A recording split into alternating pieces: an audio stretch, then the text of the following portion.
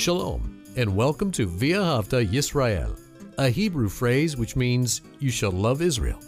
We hope you'll stay with us for the next 30 minutes as our teacher, Dr. Baruch, shares his expository teaching from the Bible. Dr. Baruch is the senior lecturer at the Zera Avraham Institute based in Israel. Although all courses are taught in Hebrew at the Institute, Dr. Baruch is pleased to share this weekly address in English. To find out more about our work in Israel, please visit us on the web at loveisrael.org. That's one word, loveisrael.org. Now, here's Baruch with today's lesson. Do you believe in demons? That is, that they exist? And if we live unrighteously and go against the Word of God, that it will serve as an invitation to them to cause us problems. Now, we know something. If you are filled with the Holy Spirit, that means if you are a believer, a demon cannot possess you, but a demon can indeed cause you problems. And that's why we need to walk in obedience to Messiah. That's why we need to be near Him. And how do we get near Him? By putting His Word into action in our life. That's what being faithful is all about. And the reason why I asked, do you believe in the existence of demons, is because many people who say that they are believers, they do not think that demons exist. And what is the great problem with that? Well, when Messiah spoke, and we're going to see a passage today that He believed in demons, and when we disagree with Him, we really don't know who He is. In fact, it's going to be very interesting because in this passage of Scripture, we're going to see Him revealed as the Son of God, meaning that He is God. Well, take out your Bible and look with me to the book of Luke and chapter 8. The book of Luke and chapter 8. Let's begin in verse 26 where it says, "And they sailed into the region," and depending upon your Bible, it will either say the Gerasenes or a different word if you're following the Textus Receptus. It is the Gadarenes. So two different words, but we're speaking about an area on the other side of the Jordan River. And that means that we have left what is commonly referred to as the land of Israel and gone into another area on the other side. And remember what we talked about. That other side has to do with that which is opposed to the things of God. And it shouldn't surprise us on what Messiah and His disciples are going to encounter in a few minutes. So we see that they passed through sailing to the other side, to the region of the Gadarenes, which is opposite of Galilee. Now I would underscore that term Galilee. Why? I've shared with you that every time that the term Galilee is mentioned in the Bible, it is recorded in order to teach us something. And that is that God wants to reveal something to us. So Galilee comes from a Hebrew origin that means to reveal, to disclose something. And we're going to see what that is in a moment. Look at our next verse, verse 27. "But went out to Him," and that is to Yeshua. There was one who went out to Yeshua. And we read here that this one, upon the coming to the land, this region, this one who went out to meet Yeshua, he came before Him. And notice what the Scripture says. This was a certain one from the city who had a demon, and notice what the Scripture says, out of a long time.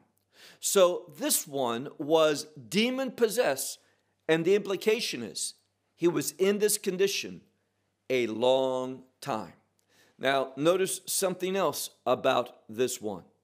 It says as well that clothes he did not wear, and in a house he did not remain, but among the tombs. Now, this one, tombs, synonymous with death, and demonic influence is going to bring us closer to that represents death. And what represents death? Well, my hope is that you would know the answer to that, because the answer is sin. Demonic influence leads us into sin, and sin brings us near to death. So this one, no longer living with a family, no longer living in his home, but had gone out to dwell among the tombs. Look at verse 28. But seeing Yeshua, he cried out, and he fell before him, meaning he bowed down to him, and in a great voice he said, "What to me and to you," which means, it's an idiom, we might translate it this way: what do we have to do with one another?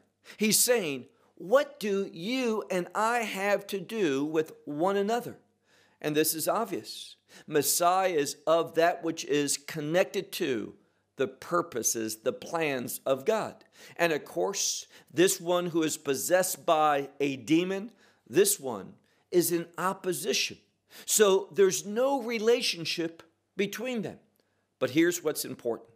Messiah came in order to bring deliverance, to set free the captives. We learned that from the prophecy of Isaiah.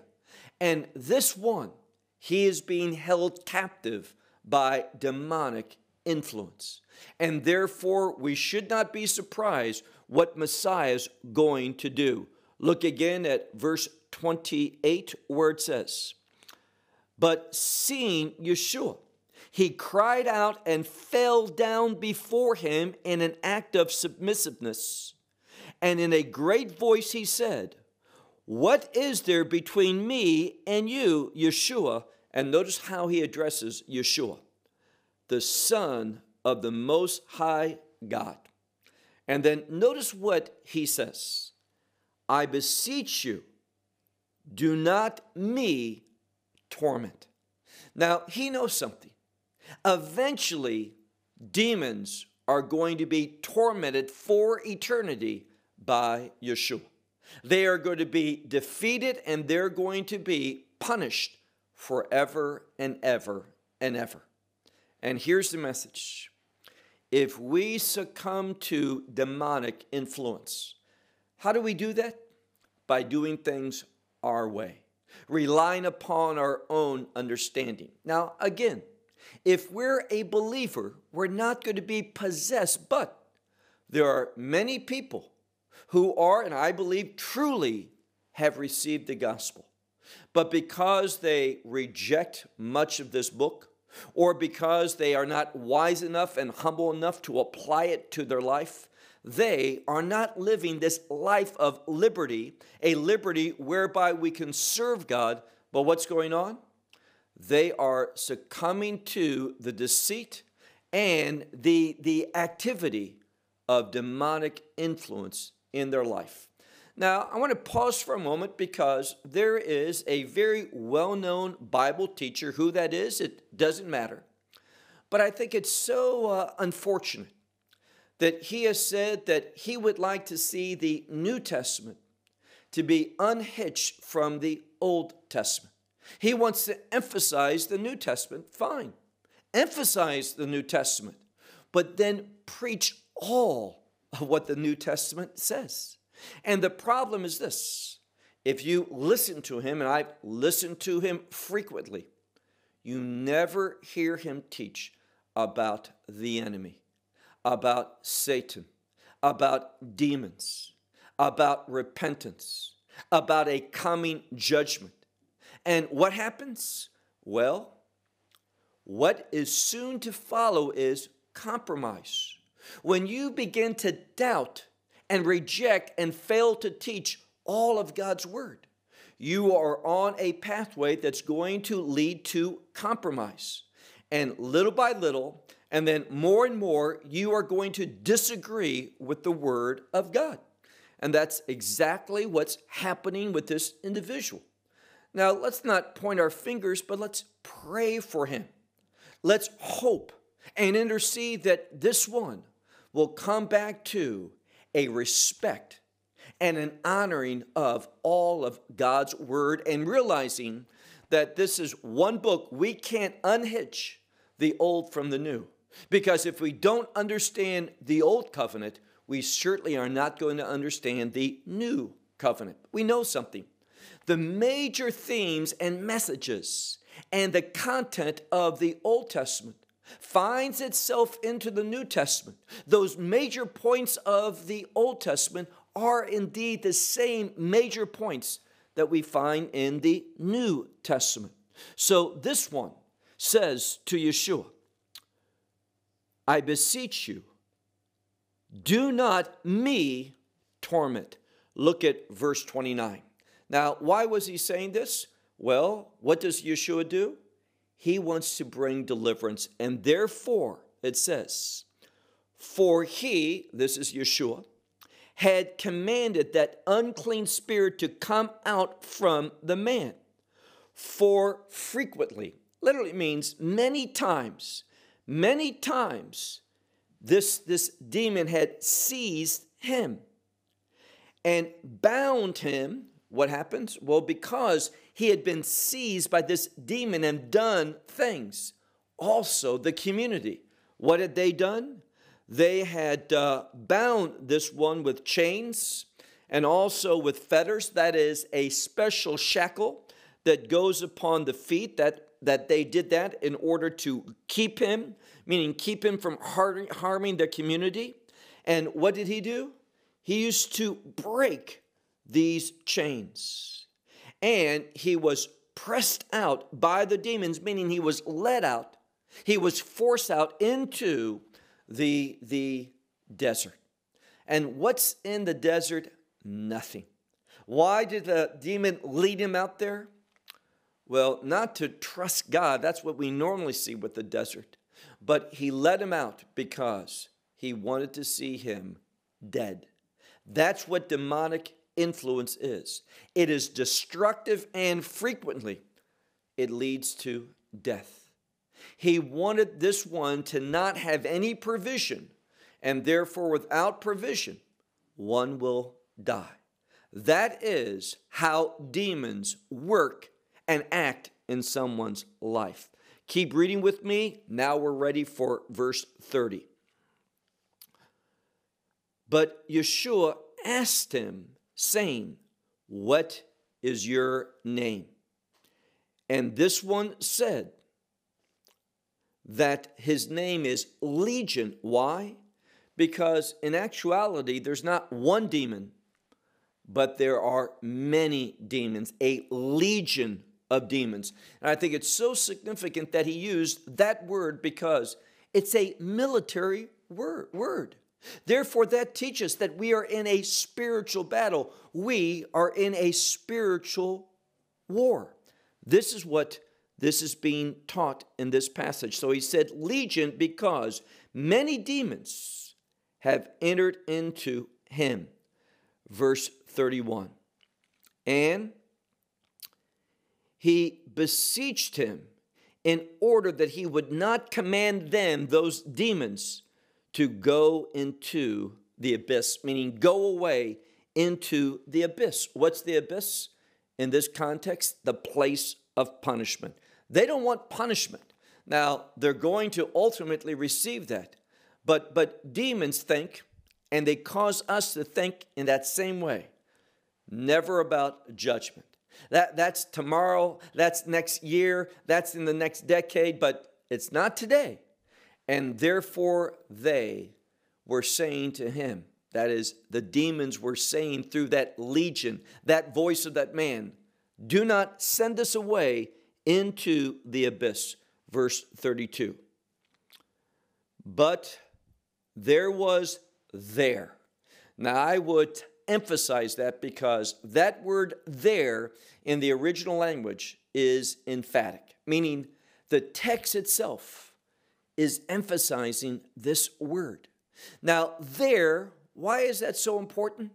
Well, we're going to see that there is a community that is far removed from the authority of God, meaning they don't want to submit to God's revelation. And how do we know that? Well, look again at the text, verse 32. But there was there a herd of swines, pigs, in other words. And this was a large herd of swine, and they were feeding on the mountain. Now, here's the question. What are pigs doing in this location? Now, true, it perhaps is outside the borders of Israel at that time, but we need to see something. It's still within the biblical borders, meaning the land that God promised Abraham. And this community was a rebellious community. What were they partaking of?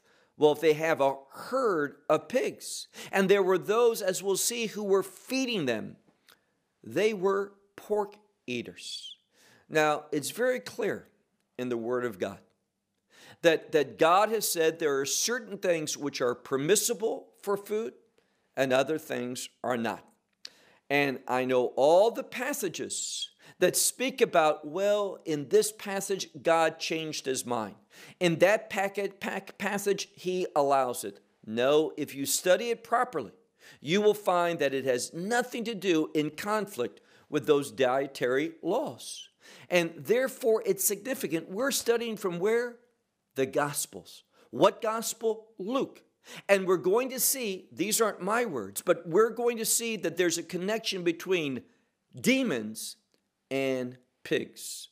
This is what the Word of God is revealing. And you might say, I don't accept that. That's your prerogative. But the Word of God unites pigs and demons in this passage of Scripture. So again, we see here that there were a large herd of pigs being fed upon the mountain. And verse 32, second part, and they beseeched him in order that he would permit them, meaning into the pigs, that they would go. And it says here, and he permitted them. Now, again, we need to ask, these demons, they could have went someplace else. They could have simply departed, but we see a connection biblically in the text between demons and pigs. I would take notice of that. And I would learn from that something very significant, that the Word of God does not change. And look at those passages where people say, oh, Messiah permits this, Messiah cleansed all food. Look at it in the original language. You can check it out and you'll find that they add a whole bunch of words and they leave other words out in order to justify their desires, but it is not an accurate translation of the original language, because God is the same yesterday, today, and forever. Well, look now to verse 33. It says here, but the demons went out from the man and entered into, shouldn't surprise us, entered into the pigs. And what happened? And rushed down, this herd of pigs rushed down this ramp, this slant. Remember, they were on the mountain, so they're going down this incline, and they went into the lake, that is the Sea of Galilee. And what happened to them? And they drowned. Now, notice something. See, what is a simple takeaway, a simple lesson? Well, demons don't make good decisions. And that's why we don't want to be under their influence, because if we are, and we're doing things our way, when I think I'm making the decisions, no, I'm hearing satanic propaganda. So demons make dumb decisions. They make decisions that lead to destruction and death. Don't listen to them. You say, well, how can I be assured that I'm not listening to them? By obeying the Word of God. And here again, people will have controversy with these words, but they're simple truth. We listen to God and get His counsel by His word. Don't reject the word of God, because when you reject the word of God, you're rejecting His authority over your life, and that serves as an invitation to be deceived by the enemy. So what takes place? Look at verse 34. But the ones who were feeding, they saw what had taken place. And what did they do? They fled. And they went away, and they proclaimed in the city on all through the land, meaning that countryside. So they went into that chief city where they were from, where that demon-possessed man was from, and they proclaimed in that city and also in that country. Verse 35. But they had gone out to see, there were others who had gone out to see this happening. And they came to Yeshua, and they found the man sitting, the man from whom these demons had gone out. And what was he this time? Well, remember, he used to, for a long time, didn't wear clothes. But now he is clothed, and look in the middle of verse 35. He was in his sound mind. He was wise. He had understanding. He had returned to thinking as a man should think. And how do we know that? Well, just keep reading. We're going to see what it means to be in a wise frame of mind. And that's what Messiah does for his followers. What was he doing? Look at the end here, verse 35, where it says, he was sitting, and in this right mind, having been clothed. And where was he sitting? At the feet of Yeshua. Now that's a good thing. This expression, sitting at the feet, well, we could say it in Hebrew with the word yeshiva. And yeshiva is a place where you study within a Jewish context. You study God's revelation. And therefore, that's why he was sitting at the feet of Yeshua. He was in his right mind, and he had put on clothes, meaning he had hid his shame. He was naked all the time. Now he is dressed. See, Messiah, when we follow him, are under his influence, being led by his Spirit, we're not going to be going towards shame and embarrassment. Verse 35 at the end, the people saw that. What should they have done? Praise God. But instead of praising God, what were they? Afraid. And they asked him, who? All this large multitude who had gathered. They asked him that he would do something. Now, this large crowd from the area all about this land of the Gerasenes, what happened? They asked him, they were beseeching him, it's a strong phrase, that he would depart from them because of what? Because of their great fear. Now, they were fearful. They didn't get rid of the demon-possessed one. They bound him, but they kept him. But Yeshua, they wanted to get rid of. They didn't want the change that Messiah brought to them. They didn't want to see the destruction of their pigs that they loved to eat so much. They didn't want that type of change. Let me ask you a question. Do you? Are you willing to change and put things that may be very common in your culture away for the sake of obeying the word of God? That's what it comes down to. And we see here that there was that great fear that had seized them. And what happens? Well, they asked Messiah to depart, to go away. They were afraid of the change that he was bringing. That fear seized them. And what happens? But he, this is Yeshua, he got into the boat and he went away. It means that he turned back. He went back to where he was. Where was that? Israel proper. Verse 38. Now, it says here, the man, the same man, and this is how we know that he was wise. This man from whom the demons had gone out, he beseeched, he was begging. And what did he beg?